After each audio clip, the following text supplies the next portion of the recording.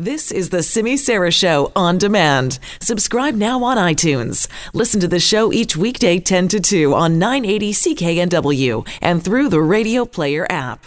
Well, yesterday we heard from health officials that not only were they advising against cruise ship travel, also saying that talks were underway to perhaps make a decision to postpone the cruise ship season here in BC. And we've already seen other moves taken, the TED conference postponed, and some talks, concerns about any other large gatherings going ahead. Well, what would it mean if the cruise ship season was postponed and if we started seeing conferences en masse being cancelled? What would that mean to the economy? Bridget Anderson joins me now, the Greater Vancouver Board of Trade CEO. Thank you so much for being with us today.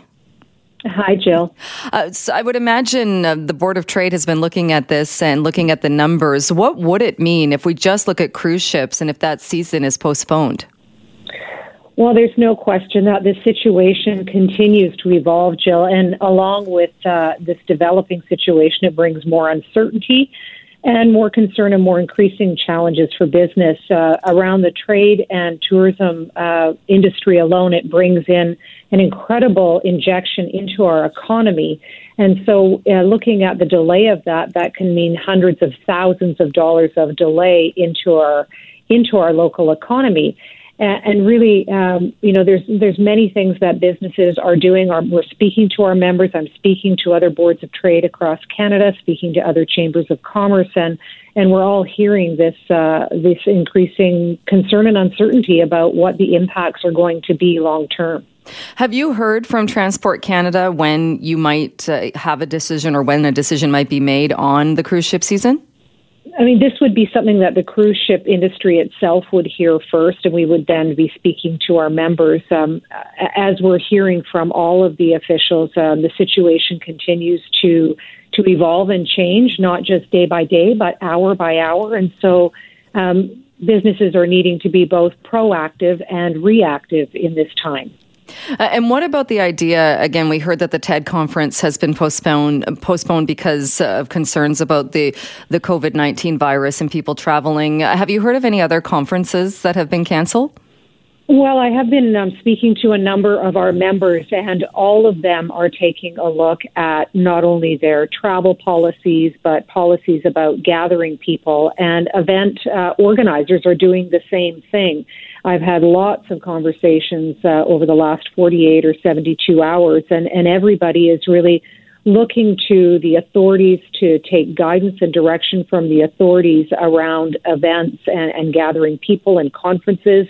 And then also it's really trying to find that balance between responsibility to your employees, to your stakeholders, to your customers and clients and other folks that your organization is involved with, but also then being prudent as well. And so the best advice that I am hearing that many organizations are following is what's coming from Canadian and BC officials and taking lead from that. And as we know, that guidance and direction changes on a regular basis.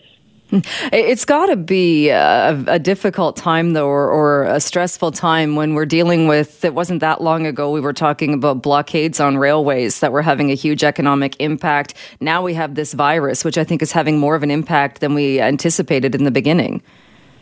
There's no question that there is a great deal of concern. I mean, I think we saw it yesterday in the markets, reflecting what was happening with oil prices, but also the concerns that we're seeing globally around the coronavirus. So, yeah, and I think the concern really is both short-term, because we're not entirely sure how this situation is going to evolve, but also long-term. And so as, a member of the Greater Vancouver Board of Trade and a voice for the business community, we are and will be speaking to government about what they can do to support particularly small and medium businesses as they're feeling the impact. So we heard yesterday from Minister Morneau that they're looking at any possible kinds of policies that might be able to support small and medium businesses, and we certainly encourage the government to look at that as they're about to deliver their budget to see what kind of help could be given to organizations in this uncertain time.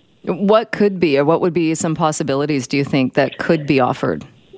Well, there are a number of things that the government could be doing around supporting organizations to help in this time, and perhaps that's on supporting employees if organizations have to deal with a lot of staff absences and employees away, or is there some funding that is available to help around with business continuity? I mean, every business, I think, right now is doing exactly what we're doing at the Greater Vancouver Board of Trade. We're working on our business continuity and planning, and we're looking at the potential impacts not only on our business, but also on our members and also on the people that we interact with. So the government has some opportunities to take a look at that, particularly the federal government. It's delivering its budget, and I know that's top of mind for the folks in Ottawa.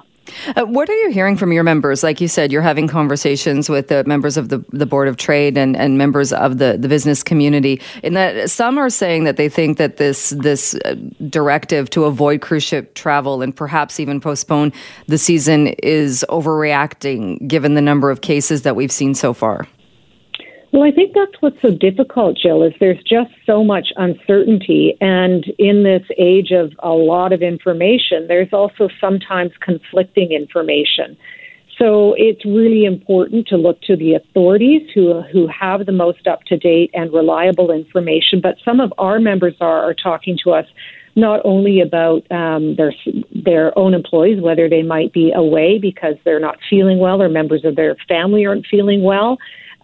They are looking at whether they are disrupting their travel plans to conferences, to go visit customers, also looking at possible disruptions in services like information and events, as I mentioned, also in their supply chains. You mentioned the blockades, and we're still not fully recovered from the disruptions to the supply chain there, given China was shutting down a lot of its factories for a period of time. So this is sort of a double whammy, if you will.